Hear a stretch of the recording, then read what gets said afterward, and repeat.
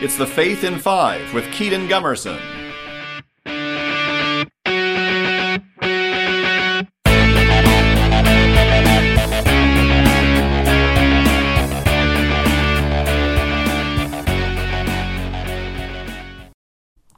Hello everybody, I am Kedon of Kinetic Catholic Ministries, back with another episode of The Faith in Five. I hope that you all are having an absolutely wonderful day so far. I know that I am in part one. We talked about what a heresy is, what you can define as a heresy, what it takes to be a heretic. In part two, I talked about the first heresy within the church, that being the question of circumcision and whether Gentiles had to be circumcised, whether Gentiles had to become Jewish, basically, before becoming Christian. In part three, I talked about the heresies of Gnosticism and Arianism. In part four, I looked at the heresy of Protestantism and the lasting impact that has had.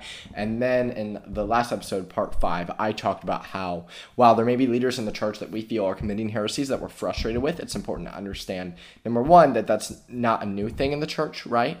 But then number two is what we'll be talking about today. Guys, listen, obviously it is perfectly valid to sometimes be frustrated with the leaders of the church. But number one, we have to remember, I talked about this yesterday, that ultimately the true leader of the church is Jesus Christ, no man, right? It is Jesus Christ. But number two, we can't let our issues with church leadership or whatever it may be affect our spiritual life.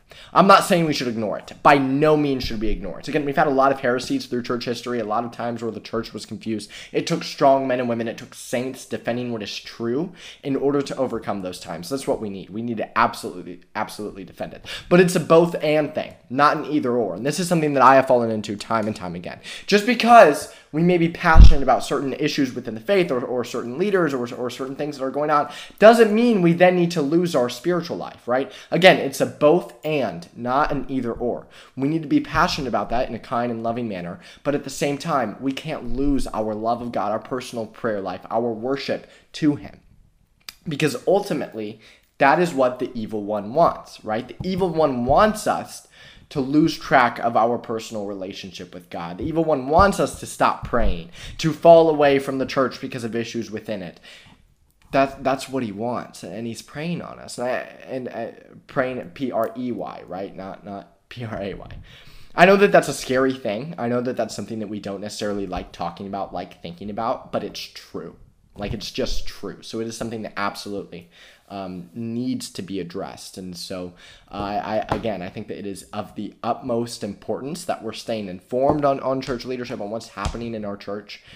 Because again, no matter what may go wrong, no matter what fear there may be, ultimately, this is the one true church with Jesus Christ as the leader, and it will never fall. The church will never crumble. It can't. And in 2,000 years of the biggest scrutiny and the most persecution and confusion and things that people within the church have done that's terrible, through all of that, the church has never wavered, has never failed, because it is Jesus Christ's church, right? The church does not make mistakes. People within the church make mistakes. People within the church are sinners. Even the biggest of church leaders are sinners, right? And it was Jesus Christ who chose a tax collector to be one of the apostles. It was Jesus Christ who chose someone who he knew would betray him to be one of the apostles, to be one of the leaders of the church. Leaders of the church making poor decisions literally traces back to Scripture, right? It's a part of it. It is not something that should lead us away from God by any means. And the sooner that we have a devout prayer life, the sooner that we recognize that, then the better off we will be, not just for the sake of ourselves and our own soul, but for the souls of everybody else as well. So thank you all so much for listening to this week's worth of episodes of The Faith in Five. Once again, I hope that you all are having an absolutely phenomenal day, an absolutely phenomenal week. This was Kedon of Kinetic Catholic Ministries, and I will see you all later.